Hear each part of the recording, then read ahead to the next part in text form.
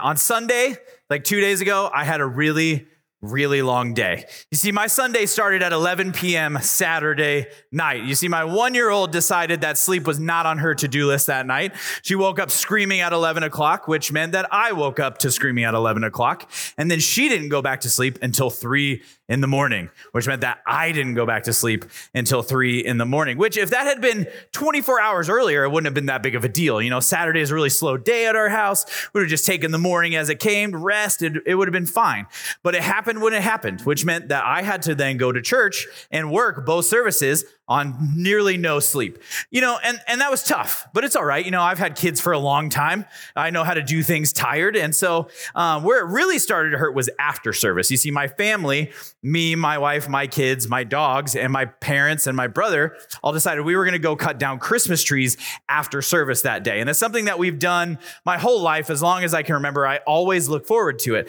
But for whatever reason on Sunday, I did not want to go. Like Saturday night before all that 1-year-old stuff happened, I was like, man, I'm not feeling it. I don't want to go. I hope we cancel. We did cancel for a second, and then we uncanceled. And so it was like a whole thing. I had this whiplash. I was sad and then happy. And it was a lot of confusing feelings, but I wasn't feeling it. I was super tired. We had already had a full day with church. You know, it was going to be stressful to get out of church. We had to pick up the groceries, go get our snow stuff, get the kids fed, get the dogs. It was a whole hot mess. And I just didn't want to go. I just didn't want to go.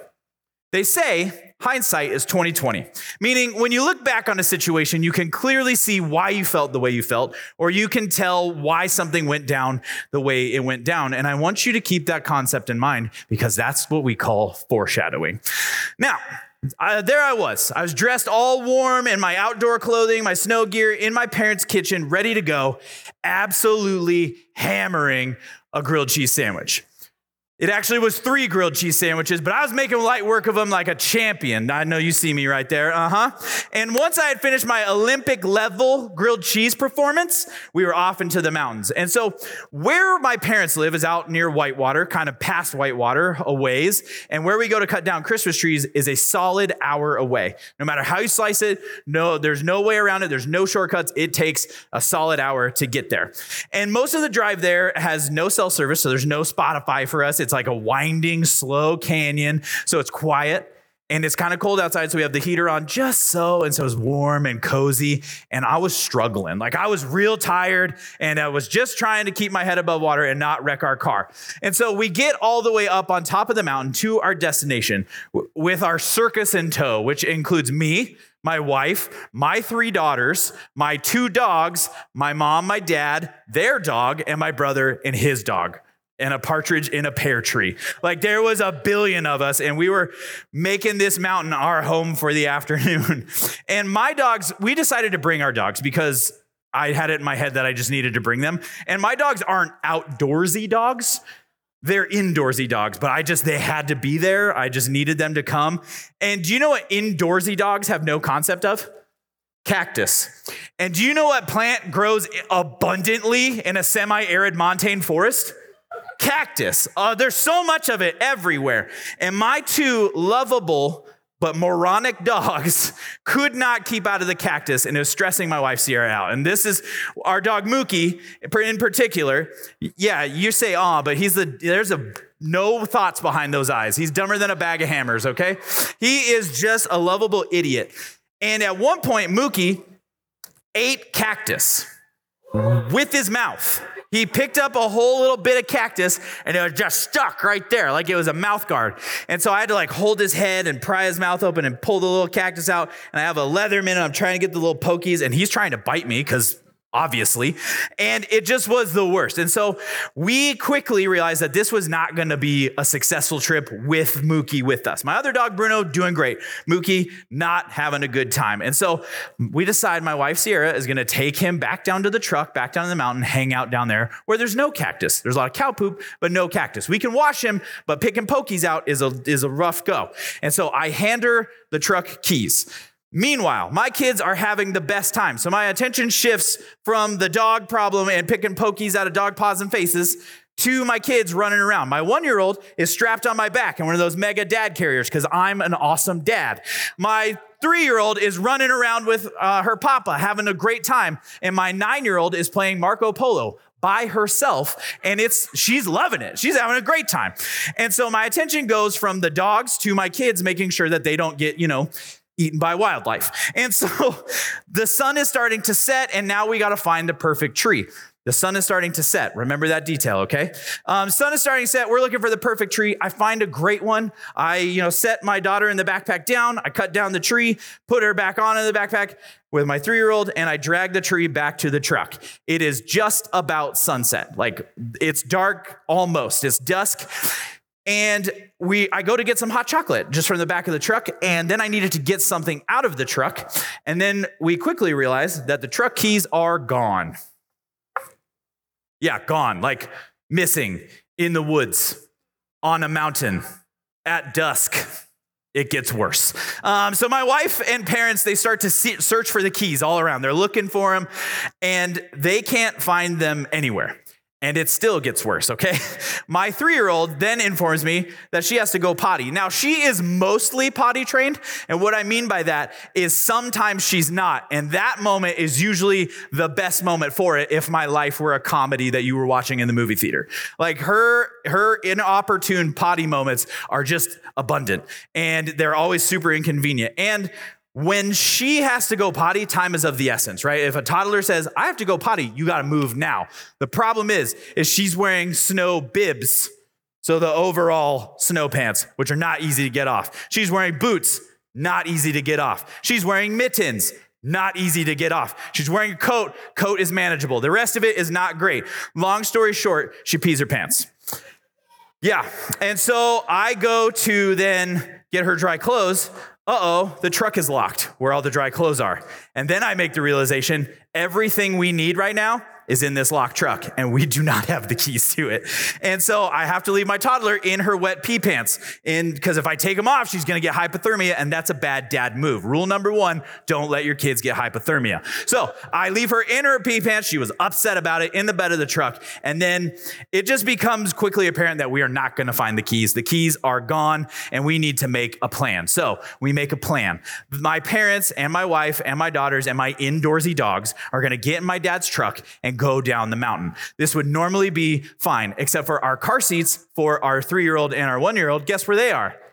Locked truck. You're right. You guys are smart. And so we have to do some, let's say, safe driving maneuvers, right? To get them down the hill. They're going to go down to my parents' house. They're going to get out of the truck. They're going to get some hot chocolate and a snack, and they're going to be great. My dad's going to go get our spare key for my truck from my house, which happens to be an hour and a half away from where I am and my brother are with our truck. So they go, they leave. Pastor Joe saves the day because he goes to my house, gets the key, meets my dad, and saves a solid half an hour to 45 minutes. So give Pastor Joe a round of a hand. Yeah, he's a great guy. He looks like a hero, and he acts the part. So they leave, and it gets dark fast. Like, in the movies where like the sun is out and then all of a sudden it just falls out and the moon shoots up and it's dark. It was like that, except for it was cloudy and it started to snow and it was cold. And my brother and I were just sitting there at the bed of the truck. We did what any good Boy Scout would do. We made a fire. And then reality of the situation set in. That situation could have been really scary. Like, that situation could have been really bad. And my brother and I were almost in a survival scenario. I mean, it was dark. It was cold. We were in the literal wilderness. We were tired. We were thirsty, and we were hungry, and we didn't have food or water. Like, we were just hanging out, waiting to be rescued. And to make matters worse, I had to poop. I'm just being honest with you guys, like, just painting the picture for you. I had to go, and that was not in the cards for that time. But it was kind of a scary situation. It was kind of serious. But thankfully, there was a plan in place. There was a plan from the start of it. You see, my father was coming back for us. And he did. And he showed up a couple hours later, and we made it out of there safely. And it was because he did what he said he was going to do. He said he was going to go get the key to my truck and come back, and we were going to get out of there safely. And I think that that's something we need to all be aware of. You see, our world is kind of a scary place right now, right? There's a lot of stuff going on. There's a lot of like war and just crazy things that you think are in movies, but they're happening in real life before us. And it can be scary to look at the world, but we need to know that our Father in heaven, has a plan, and he's coming back for us. You see, the enemy, he wants to steal, kill, and destroy. And it says this in John 10, the thief's purpose is to steal, kill, and destroy. And he wants to use fear to do that. He wants to use fear to paralyze us. He wants to use fear to steal from us and destroy our joy and destroy our hope in what's happening in the world. But the Bible tells us over and over, in fact, 365 times in the Bible, it says, do not fear or do not be afraid. The Bible tells us we don't need to be afraid. And there's one reason for that. Is we already won. Jesus already paid the price, already fought the battle, and we have already won. We do not need to be afraid. We do not need to be afraid of the current events. We don't need to be afraid of the social pressure. We don't need to be fearful of social rejection. We don't need to be fearful of what society is doing and what seems like the world is falling apart. We don't need to fear death or pain because we have already won. We don't need to fear the world and its impending end because there has been a plan to save us from the start.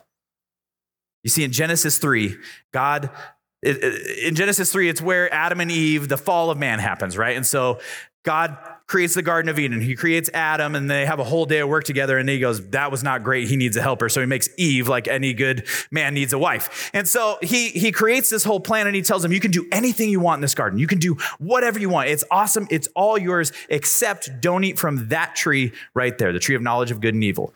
And so then the serpent, the devil, comes and he tempts Eve. And what's interesting is he doesn't like immediately lie to her. He doesn't immediately like force her to do anything. He just questions what God says. And how true is that of what we're experiencing in the world today, right? How true of that is just questioning of, is that really true? Is that really, like, is the Bible really real? Is that really for today? That sort of thing. And we experience that kind of thing all the time. And so in Genesis 3, evil is introduced into the world. The enemy gets Eve to question what God said. Did he really say, don't eat from that tree? And then he lies to her about it. He just doesn't want you to be like him. He just wants to keep something from you.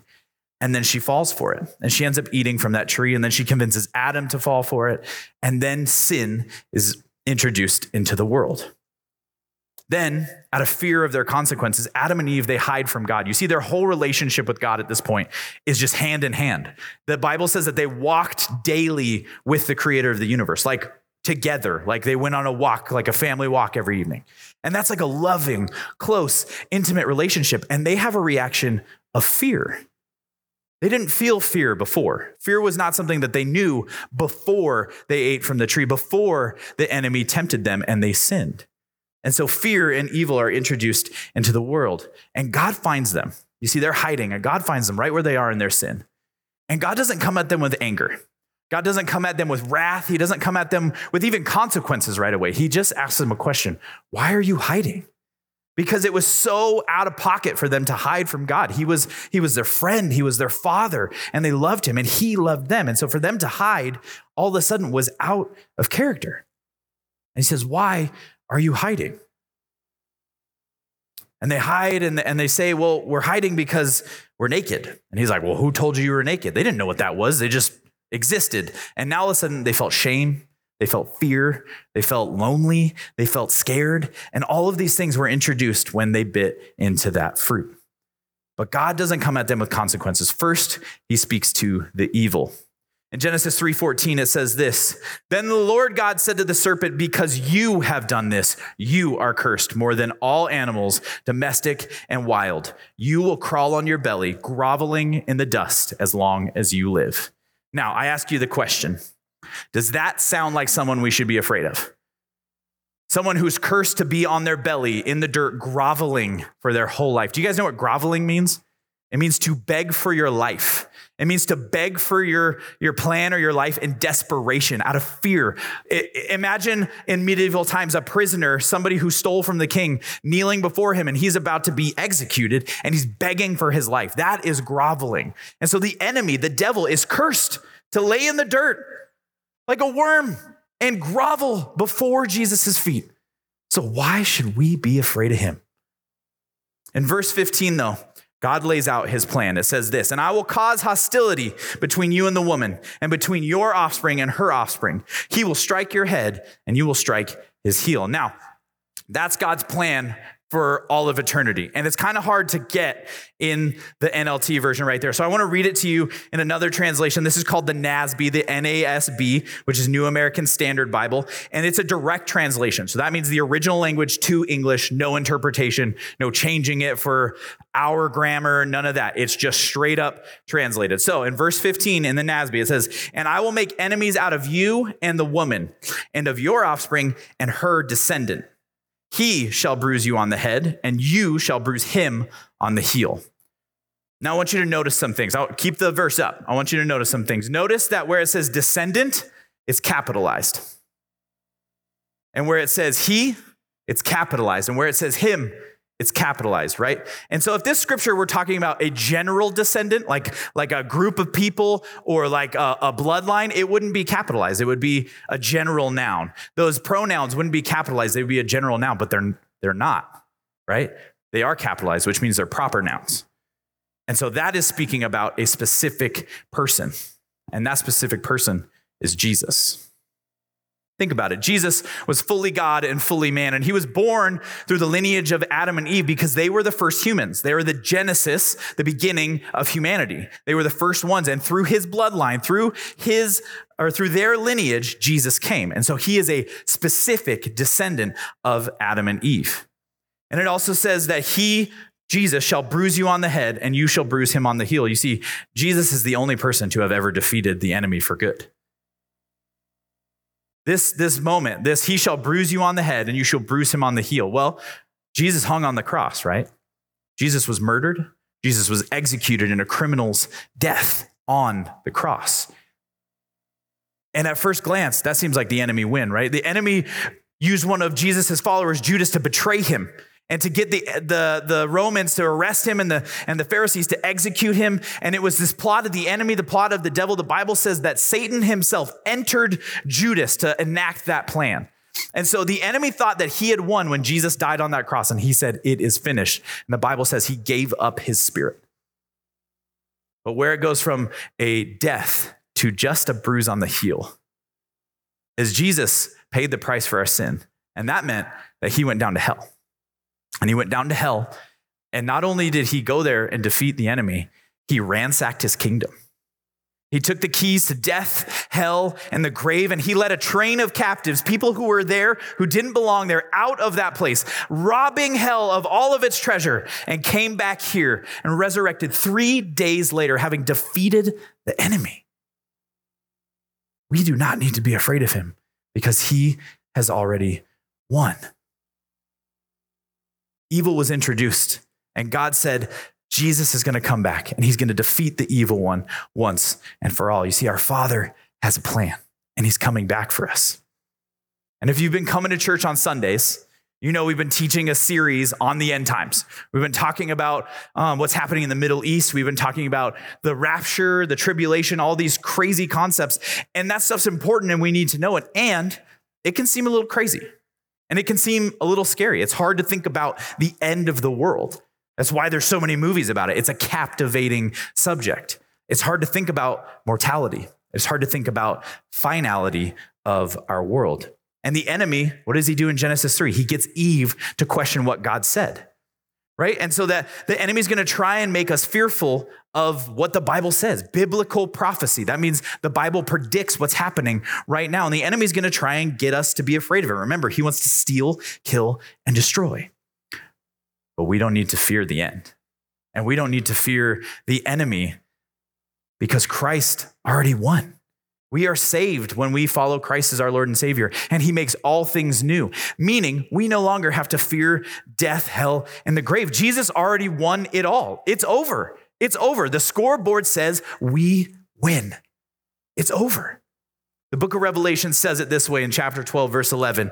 And they, us, have defeated him, the devil, by the blood of the Lamb and by their testimony. Now, the Lamb is Jesus, and the blood is from him when he died on the cross. You see, he died on the cross for us, and his blood was spilled to atone for our sins, to pay the price for what we have done. And then our story Our testimony is how Jesus saved us and showed up in our darkness, in our brokenness. And it's easy to see darkness and brokenness in the world and just attribute it to that bad things happen, that evil is in the world, that the world is a crazy place. And that's the end of it. And that's when it's just a sad story. But when we live with a lens over our life where we find Jesus in our brokenness, and we find Jesus in our pain, and we find Jesus in the darkness, and we give him the glory for what he did for us in our place, that's where it becomes a testimony. So that verse 11 says, they defeated him by the blood of the Lamb and the word of their testimony. Guys, when we give God the glory because of the blood of the Lamb and how he paid our death, and he spilled his blood so that we don't have to die eternally, and we give God the glory in our brokenness, and we give God the glory of where you've been, where my parents were fighting and getting divorced, where you were when I was alone with that leader and it was scary, where you were when I was drunk at that party and God saved you, and you give him the glory, you undercut the knees of the enemy. You win. God gets the glory. That's what that's saying. We defeat him by the blood of the Lamb, what Jesus did, and the word of our testimony. God gets the glory because he already won it all. And that's a really encouraging verse. Verse 11, but I want to say the whole context. I want to give the whole paragraph out of Revelation 12, 10 through 12. It says this, then I heard a loud voice shouting across the heavens, it has come at last, salvation and power, and the kingdom of our God and the authority of his Christ. For the accuser of our brothers and sisters has been thrown down to earth, the one who accuses them before our God day and night. And they have defeated him by the blood of the Lamb and by their testimony. And they did not love their lives so much that they were afraid to die. We don't have to fear death because our life isn't our own. When we give our life to Jesus, we've turned it over to him. It's his life now. He calls the shots. He's leading it. It's not ours. So we don't have to fear death because we won. Jesus already paid it all. It goes on. Therefore, rejoice, O heavens, and you who live in the heavens, rejoice. But terror will come on the earth and the sea, for the devil has come down to you in great anger, knowing that he has little time. Through the power of Christ, as our Lord and Savior, we win. We win. The enemy has been defeated, but he's been cast down to the earth. That's what that says. He's been cast down to the earth in great anger. And that's why it seems like our world is falling apart. That's why it seems like everything is going crazy in our lives and in the world, and everything's falling apart because the he's at his last ditch effort. He's trying to take out as many people as he can. And he knows that his time is running out. It says right there, he knows he has little time. But we do not need to fear him or his ploys because we know the king is coming back and the clock is running out. There is not much time we have to endure with the enemy and his great anger, and it doesn't matter anyways. Through the power of Jesus, we have been tied to him as our king, and there is nothing that can separate us from that. It says this in Romans 8, 38 and 39. And I am convinced that nothing, everybody say nothing, nothing can ever separate us from God's love, neither death nor life, neither angels nor demons, neither our fears for today nor our worries about tomorrow. Not even the powers of hell can separate us from God's love. No power in the sky above or in the earth below. Indeed, nothing in all of creation will ever be able to separate us from the love of God that is revealed in Christ Jesus, our Lord. Did you guys know that Satan himself is a created being? He was created by God. He was an angel in heaven. He was a worship leader up there, and he became prideful. And he became arrogant, and he thought he could be God and overthrow God. And so God threw him out of heaven, cast him down to earth, like it says, threw him out of heaven, cast him down, and then he was cursed to live his life on his belly in the dirt like a snake. God and the devil are not equals. Jesus and the devil are not equals. We do not need to fear him in the dirt, slithering around like a worm. We do not need to fear him. It would be like God, the king of all kings, creator of everything, down from the smallest microorganism to the vast expanse of the universe, versus an earthworm. That's not a fair fight. We already won. Our Father has beaten him, stomped him out. He is done. We do not need to fear him. Again, through the power of the love of God revealed in Christ, we win. So, how do we live in the times we live in then?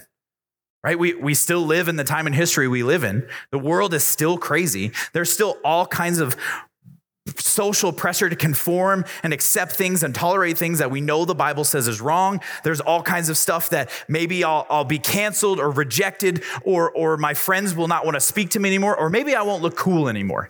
There's all this pressure to keep it together, to be this wishy-washy, lukewarm, in the middle kind of person. So how do we face all of that, knowing that we've already won? Well, Matthew 17 has some instructions for us. It says this in Matthew 17, verses 5 through 8. He was still speaking when, behold, a bright cloud overshadowed them, and a voice from the cloud said, "This is my beloved Son, with whom I am well pleased. Listen to him." So that's Father God, God the Father, King of Kings, creator of the universe. And that's his first instruction to us in this moment. This is my Son. I love him. Listen to him. That's a pretty easy instruction, right? Like Jesus is it. I'm following him. And then it goes on. When the disciples heard this, they fell on their faces and were terrified. But Jesus came and touched them, saying, "Rise and have no fear." And when they lifted up their eyes, they saw no one but Jesus only.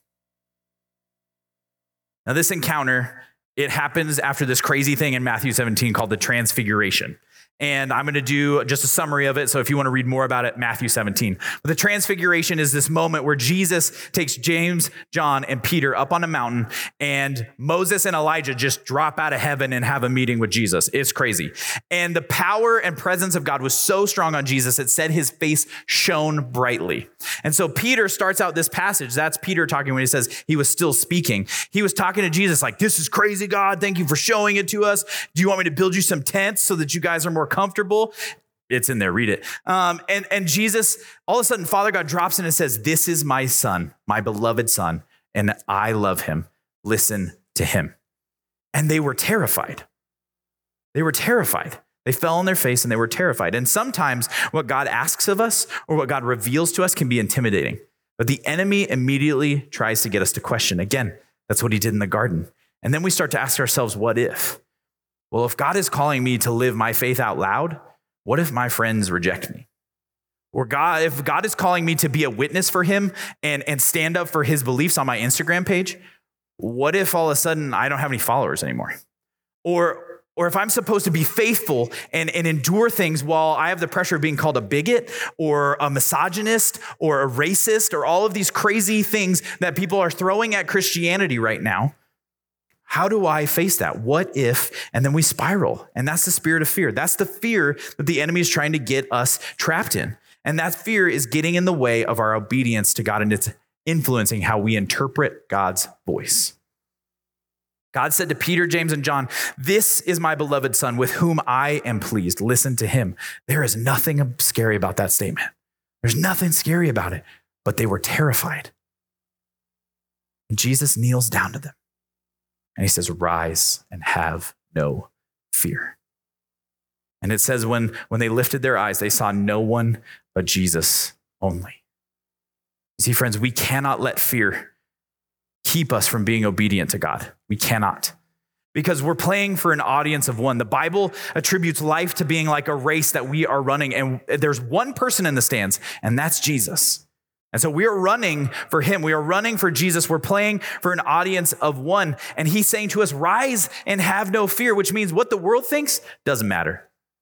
What my friends say doesn't matter. What my parents think doesn't matter. What the data says doesn't matter. What my past says doesn't matter. What the people say does not matter. Because if he said it, we will do it. And at the end of all of this, life, the end of the world, when we are finally up in heaven, we will look up and see Jesus only. And that's the determining factor. Did he say to do it? And were we obedient? 46:40, now is not the time for fear. Now is the time for boldness. Because the enemy has been defeated. Guys, I've read the end of the book. I've read the end of the Bible, and it says we win.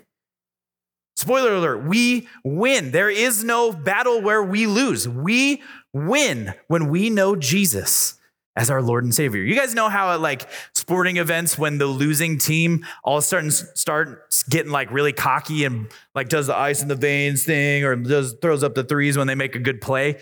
And then the crowd is like, scoreboard, scoreboard.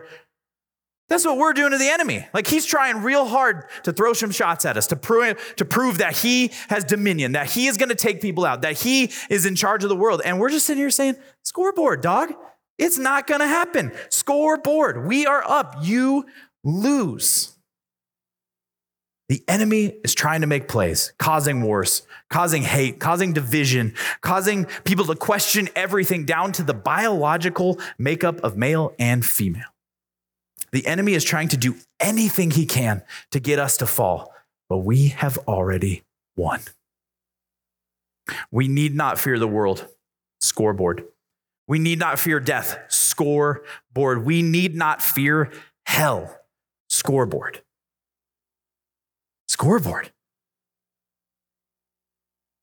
So, what do we do as we walk out of here? As we leave here tonight, we go back into our lives. What do? Well, we don't hide. We do not hide our faith anymore. We walk out there and nobody in your class should question if you're a Christian or not. Nobody in your school should question if you're a Christian or not. Your parents shouldn't question. Your teammates shouldn't question. It should be obvious that you live a life marked for Jesus because our faith has to become priority to us. It has to be. Do you guys know where the name 4640 comes from? You guys ever heard this? Yes, the Bible. It's also the elevation of Grand Junction, right? Grand Junction, 4,640 feet above sea level. And there's a deeper meaning. You see, the 4 is the fourth gospel, which is the book of John. And the 6 is chapter 6, and 40 is verse 40. And it says this, "For it is my Father's will that all who see his Son and believe in him should have eternal life. I will raise them up on the last day." That's Jesus speaking. That's our mission. That's our purpose. There aren't many places in the Bible where it says, this is God's will for you, for your life. And this is one of them. And it's a big one. Guys, Jesus says right there, this is what my Father, God, wants for you. That all who see his Son and believe in him should have eternal life. And I will raise them up on that last day. And that last day is approaching fast. It's why we teach the gospel, how to follow and love Jesus so much. Guys, this bump and jump, the couches, the bleachers, 9 Square, everything in this room isn't fun for just fun's sake. It's so that you can invite your friends and they can come here and they don't reject Jesus off the get-go. Because so many people have been hurt by church. So many people have been hurt by church and it's boring and all kinds of craziness. Their grandma made them go and they were mean and they were judgmental. That's not how we do things here. We have this really awesome space. So all you have to say is, hey, just come hang out, have fun. Yeah, they're going to talk and there's some weird guy that's probably going to do a German accent and eat something gross.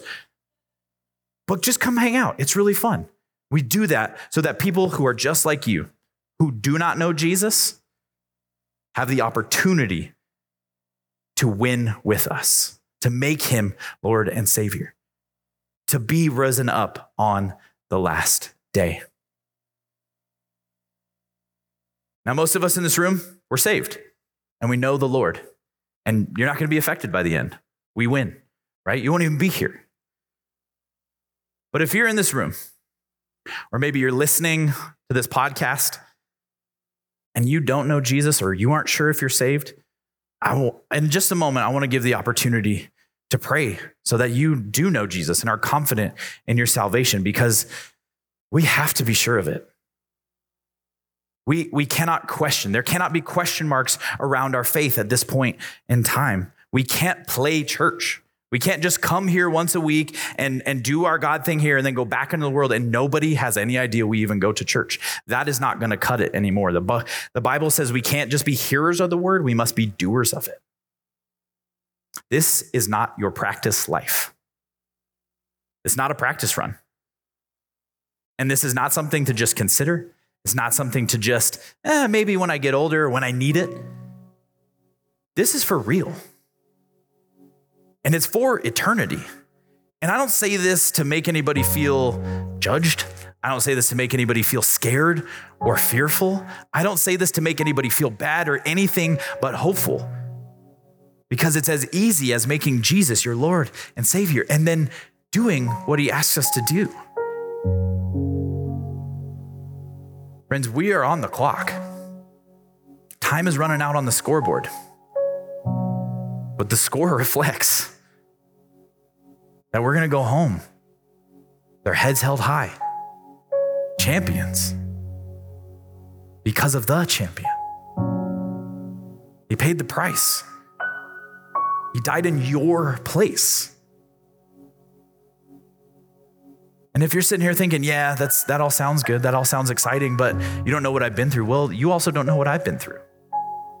And I've been through countless times where I thought that was it. I thought my life was over. I thought that there's no way I could come back from this. There's no way Jesus could love me for all of the darkness and hate and evil that is coming out of me. And still, he chose me. And so I want to invite everybody in the room to bow their head and close their eyes with me. And just so nobody feels singled out or uncomfortable or awkward, we're all going to pray this prayer together with me. But I really want you to search your heart. Do you know Jesus? Is God your Father? Because he wants to be. He has a plan for you, and he's coming back for you. So with every head bowed and every eyes closed, repeat after me. Dear Jesus, I'm a sinner, and I need forgiveness. Thank you, Jesus, that you died on the cross and paid for my sins so that I didn't have to.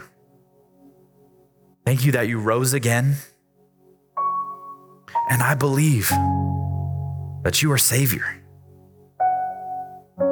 Jesus, be Lord of my life and show me what that means.